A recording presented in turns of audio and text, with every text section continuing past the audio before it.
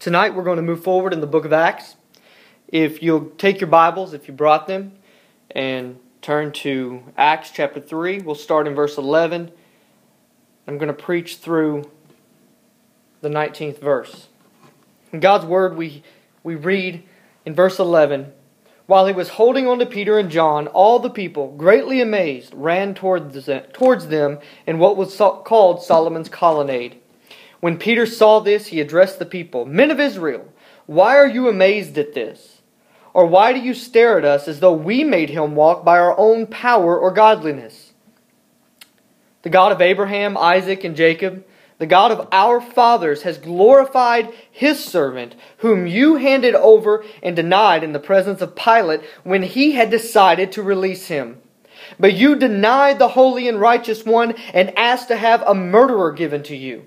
You killed the source of life, whom God raised from the dead. We are witnesses of this.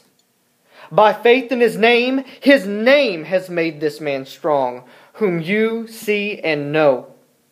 So the faith that comes through Him has given Him this perfect health in front of all of you. And now, brothers, I know that you did it in ignorance, just as your leaders also did. But what God predicted through the mouth of all the prophets that His Messiah would suffer, He has fulfilled in this way. Therefore, repent and turn back, so that your sins may be wiped out, and seasons of refreshing may come from the presence of the Lord." Tonight we're going to unpack these verses. I'm going to do my best to make it through the first several verses, highlighting what I feel God would have us to see in this scripture tonight. And we're going to land on verse 17 for a while and move right into verse 19 as we close this sermon. So let's go back to verse 11 and let's look at what that says. It says, "While he was holding on to Peter and John." Now, he was the man who had been lame from birth for 40 years, sitting at the gate called Beautiful at the temple in Jerusalem, begging for alms and asking for handouts, completely insufficient. Peter and John had entered into the temple complex. Their paths had crossed. The lame man had asked Peter and John for some money, some gold or silver. And Peter said, "I don't have gold or silver, but what I have in the name of Jesus Christ, get up." And then Peter reached down into that man's life. He took him by the hand and he pulled him up. And that's a beautiful picture of the gospel and how Jesus Christ comes into our lives. He sees us where we are when we cross paths with Jesus. He doesn't tell us to stay where we are and to feel good about it. He tells us to rise up out of that situation. He tells us to rise up out of our sinfulness. And He tells us to stand in newness of life as a new person with new abilities, empowered by the Spirit. And now in verse 11 we see that this man is holding on to Peter and John. As we live this life as new and growing Christians, we are going to experience aspects of life that are new and challenging. This man had never walked before.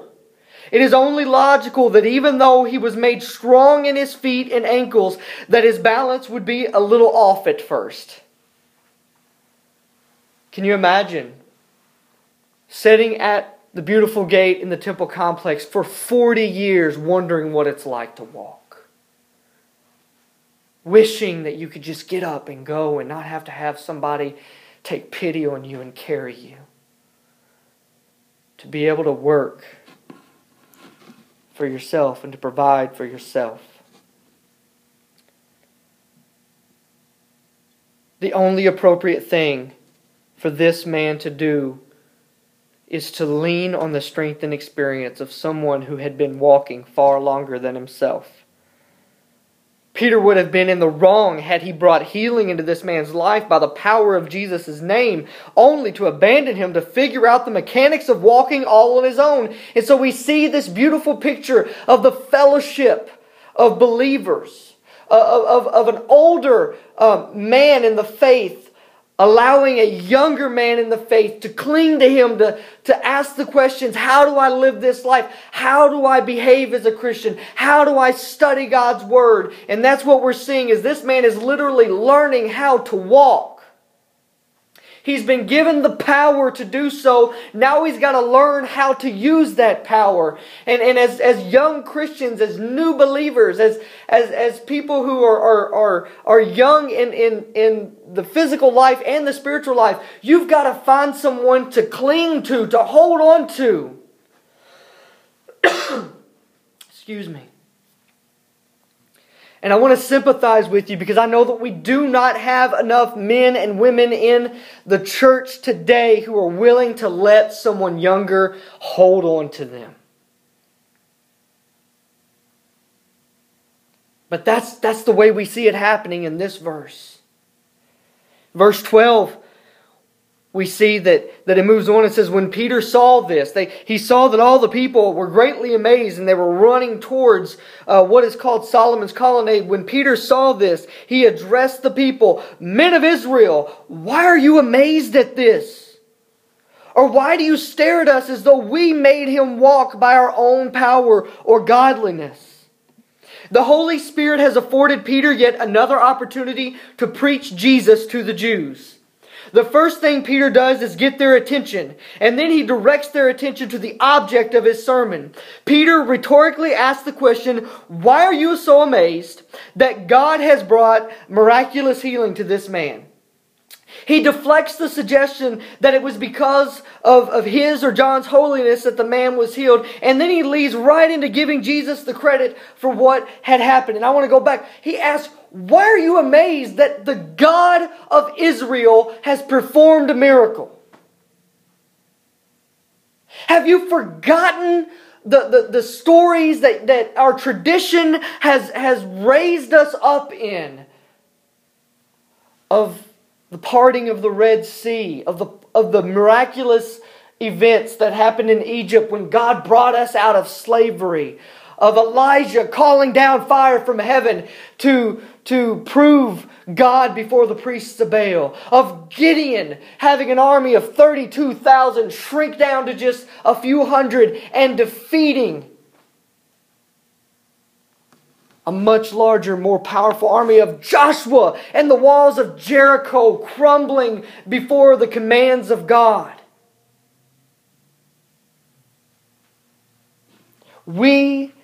Peter is reminding them, he's saying, my brothers, why are you so amazed that God is still working miracles? And then in verse 13 we read, the God of Abraham, Isaac, and Jacob, the God of our fathers. The God of our fathers. The same God who's doing a work in Peter's life he's the same God that these Jewish listeners in the temple had known about their whole lives. He's associating himself with his brothers, his Jewish brothers. He's saying, the God of our fathers has glorified his servant. Peter then begins to indict the Jews and what they had done by crucifying Jesus. First, he establishes that the same God they worshiped for centuries was the God who had given the name of Jesus power to heal. Then he uses very intentional language to point out that Jesus was exactly who he said he was. He says that the God of their fathers has glorified his servant, Jesus. Now let's talk about that word servant for a while. All throughout the Old Testament, the prophets we see claim that the coming Messiah would be a servant of God. We see this most explicitly in the beginning of Isaiah chapter 42, where we read, "This is my servant, I strengthen him. This is my chosen one, I delight in him. I have put my spirit on him. He will bring justice to the nations."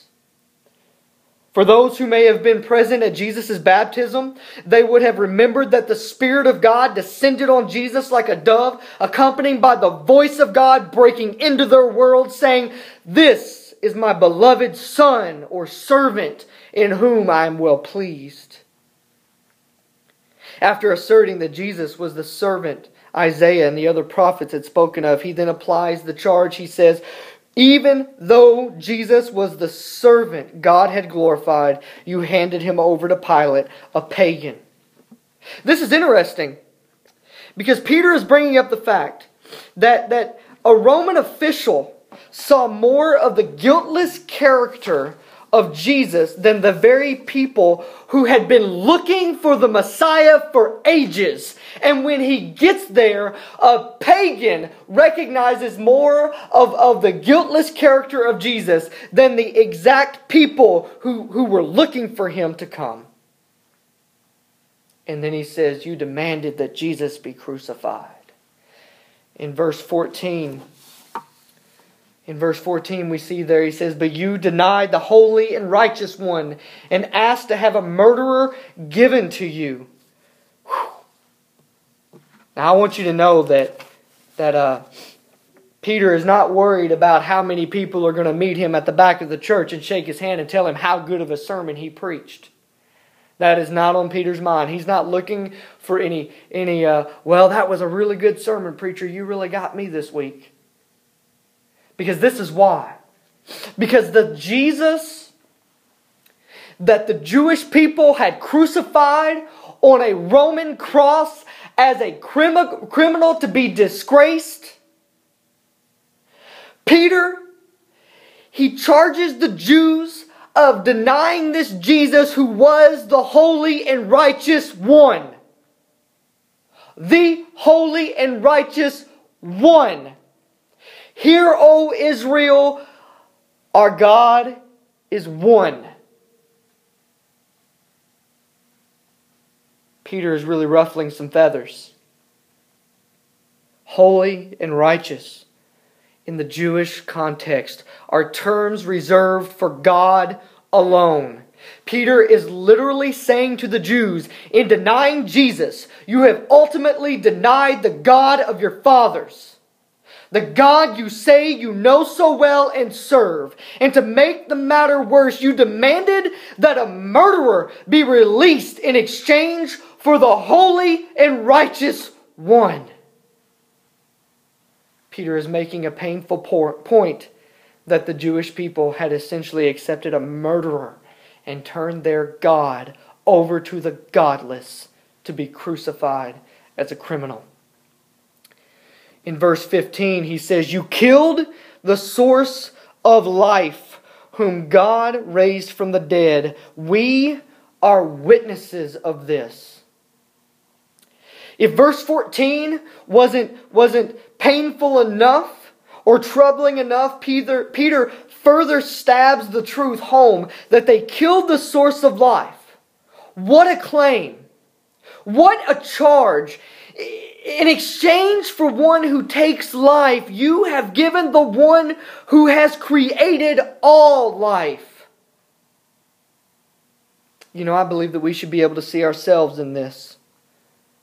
So many times we choose destruction and death over the source of life. We foolishly enter into dangerous behavior and sinful relationships and choose these things over the abundant life Jesus provides. We cry out for money, entertainment, popularity, social acceptance, sex, and endless other things while we push Jesus further and further out of our lives until one day we realize that we have all but crucified the source of life all over again.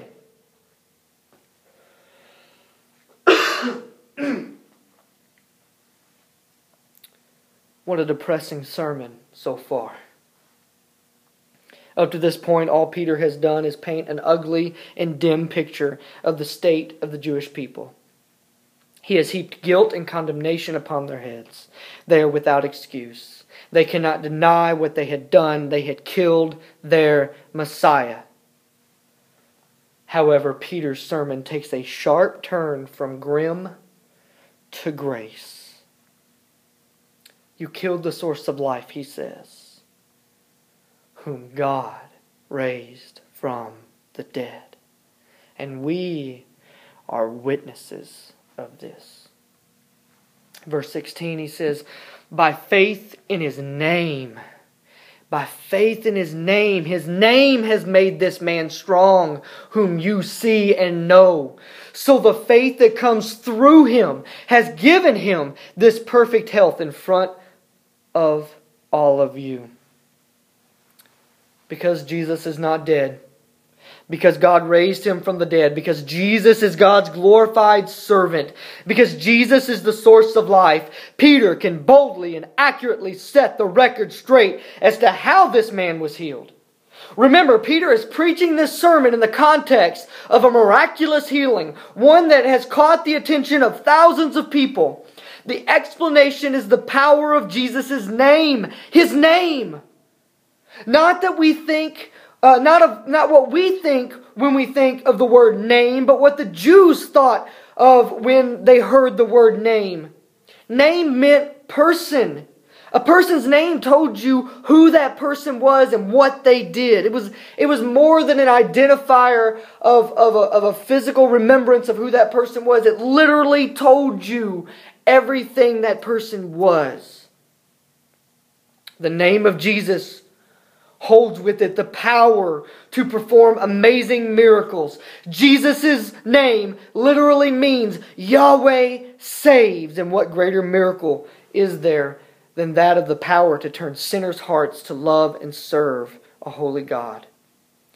It is only in this name of Jesus that anyone can place their hope. In a couple weeks, we'll see, as we continue to move through the book of Acts, we'll see that in a couple weeks, Peter asserts that there is salvation in no one else, for there is no other name under heaven given to people, and we must be saved by it. And so Peter is pointing out that salvation is offered through the name of Jesus. That your entire life trajectory can be altered from sinful rebellion against a holy God to love and service of that holy God. And you can be made one in that power of Jesus' name. You can be made one with God. In relationship, in unity with God's will. Peter makes it perfectly clear that the risen Jesus, God's glorified servant, has provided the power for this miracle. Try to imagine what the Jews were thinking for a moment. Many of them had witnessed Jesus being crucified. They were certain that He had died. Surely some of them had heard the rumors that the body of Jesus had been removed from the tomb. Speculation and theories of what had happened were surely a hot topic of daily conversation. Then, here is Peter performing miracles in the name of this Jesus. Could Jesus have really been God? How else can we explain what took place at Pentecost with the miracles of the languages? How else can we explain the sudden conversion of 3,000 fellow Jews? How else can we explain the healing of this man who had been lame from birth? What if Jesus really was the Messiah? And then in verse 17, this is where we come to Peter's brilliant knowledge of his audience. And we're going to camp out here for just a few minutes. Listen to what he says. He says, "And now, brothers, I know you did it in ignorance, just as your leaders also did." What did they do in ignorance? They killed their God. What a mistake! Remember Jesus, as He hung on the cross, what did He ask of God? He asked God to forgive them, for they do not know what they are doing. Even in His last moments of pain and suffering for the sins of the world, Jesus provides grace, and Peter is extending that offer of grace to his listeners. It is important to understand why Peter uses the words, "You did it in ignorance." To understand why this would be so meaningful to the Jews, and to understand why it is so meaningful to us today, we have to go back to Numbers 35. Numbers in the Old Testament, the book of Numbers, chapter 35, starting in verse 9. We see outlined for us an aspect of Jewish law that serves as a beautiful illustration of the gospel of Jesus Christ. This is what it says in Numbers chapter 35, verses 9 through 15. "The Lord said to Moses, speak to the Israelites and tell them, when you cross the Jordan into the land of Canaan, designate cities to serve as cities of refuge for you, so that a person who kills someone unintentionally or in ignorance may flee there. You will have the cities as a refuge from the avenger, so that the one who kills someone will not die until he stands trial before the assembly. The cities you select will be your 6 cities of refuge. Select 3 cities across the Jordan and 3 cities in the land of Canaan to be cities of refuge. These 6 cities will serve as a refuge for the Israelites and for the foreigners or temporary resident among them, so that anyone who kills a person unintentionally may flee there. Did you catch that? In the Jewish culture, there had been set up a safe haven for people who had unintentionally killed someone. Peter says he knows the Jews killed Jesus out of ignorance. And Jesus said that he knew they were doing it out of ignorance as well. That they didn't know what they were doing. So can you see how Numbers 35 is helping us to understand the gospel? Listen to an illustration provided by Charles Spurgeon and see if you can see how the work of Jesus Christ has provided for us a city of refuge. And I'll go ahead and warn you, I've changed some of the wording of Spurgeon, just a few at the very beginning.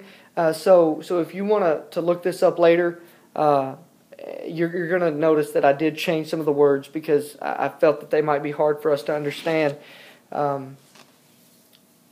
This is what Spurgeon says. He says, "You must allow me to paint a picture for you. Imagine a man in the field. He has been at work. He has taken a sharp tool in his hand to use in some part of his work. Unfortunately, instead of doing what he desires to do, he strikes a companion of his to the heart, and he falls down dead. You see the poor fellow with horror in his face. He is a guiltless man, but oh, what a misery he feels when he gazes upon the corpse lying at his feet. A pain shoots through his heart, such as you and I have never felt. Horror, dread, desolation. Yes, some of us have felt something similar to it spiritually. But who can describe the agony of a man who beholds his companion lifeless by his side? Words are inescapable of expressing the anguish of his spirit. He looks upon him. He tries to lift him up. He determines that he is really dead. What does he do next? Do you see him? In a moment, he flies out of the field where he has been working and runs along the road with all his might. He has many weary miles before him, 6 long hours of hard running. And as he passes the gate, he turns his head, and there is the man's brother. He has just come into the field, and he sees his brother lying dead. Oh, can you conceive how the manslayer's heart palpitates with fear? He has a little start upon the road. He just sees the avenger of blood with red face, hot and fiery, rushing out of the field with the sharp tool in his hand and running after him. The way lies through the village where the dead man's father lives.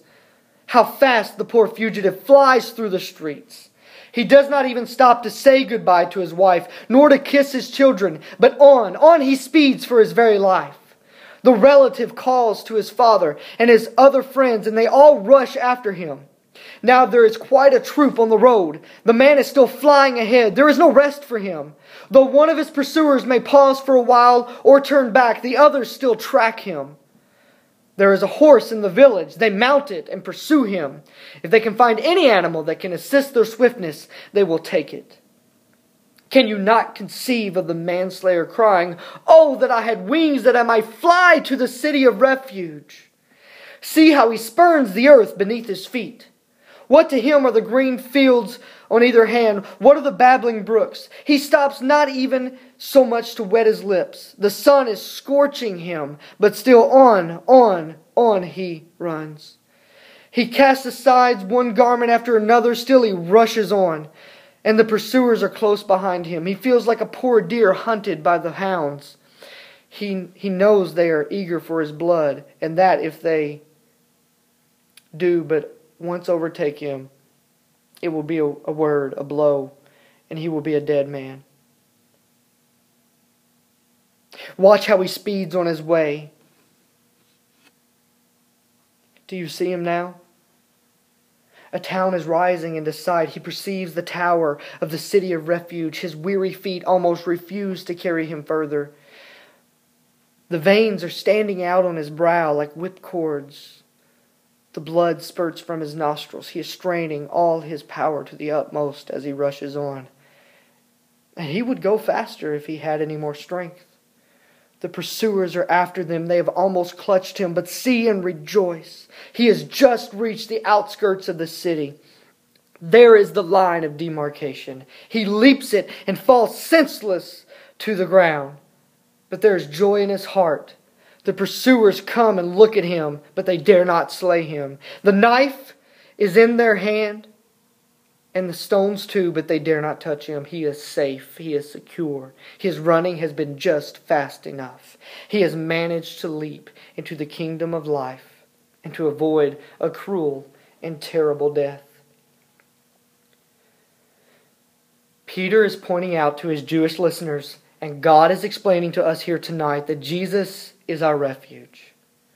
The Jews were guilty of ignorantly killing their Savior, and while we are guilty of ignorantly refusing the gift of eternal life, again Peter shouts to his audience, and I shout to you tonight, repent! Run to Christ! Realize that you are guilty, and without seeking salvation in the name of Jesus, you will be punished. See, if the man in the story had not fled to the city of refuge, by Jewish law, the avenger could have killed him. Even though it was an accident, the killing had occurred. Someone had died, and a penalty had to be paid.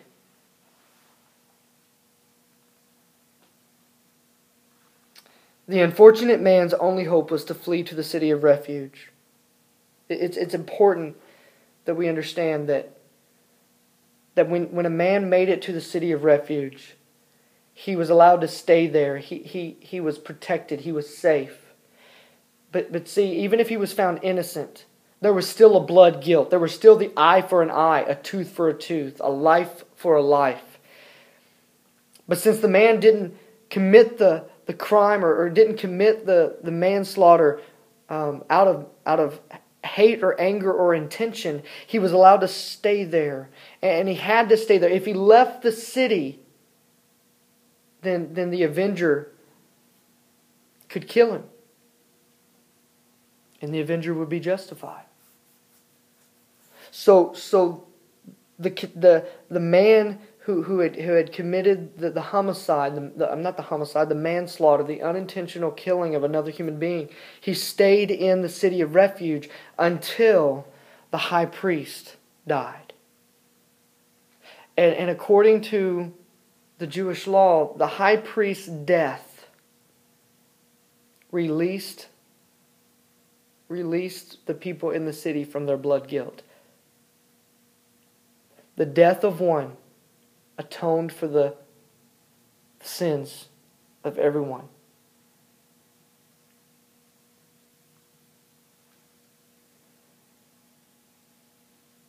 Folks, we have sinned. We have brought condemnation upon ourselves.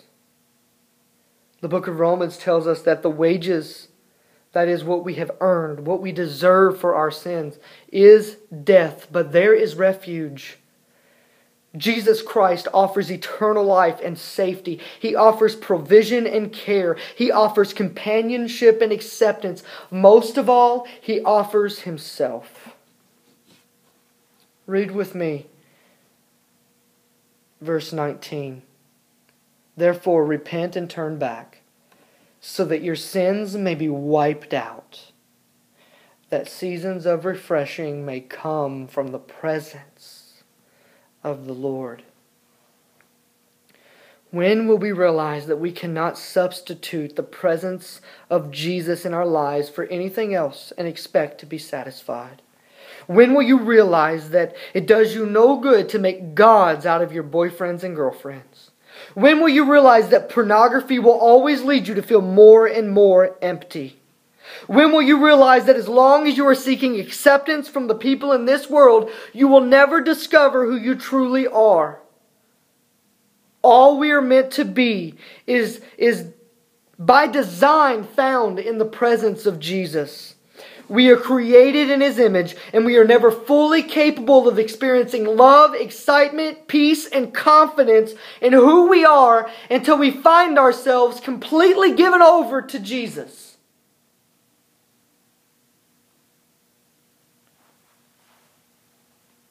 We will never be fully who we were made to be until we are fully living in the presence of Jesus. Let's pray. Dear Heavenly Father, I pray for these students tonight. God, I ask you, Lord, to minister to their hearts. I pray, Lord, that you would bring up in them a conviction of their sins. I pray, God, that you would lay bare before them the absolute worst that they, the absolute magnitude of their sins, but Lord, the absolute beauty of your grace. I pray, God, that we would all be changed by the preaching of your word tonight. I ask you, Lord, that as we leave this place, that God, we would be changed in our minds, we'd be changed in our hearts, God, that we would be changed in our actions, that we would live more fully in the presence of Jesus, that we may more fully reflect and magnify the glory of our God. Father, I pray this for these students. I pray this, God, for myself. And I ask you, Lord, that you would use what happens here tonight for your glory. That, God, we would be submissive and surrendered to your will. And it's in Jesus' name we praise you, we thank you, we love you. Amen.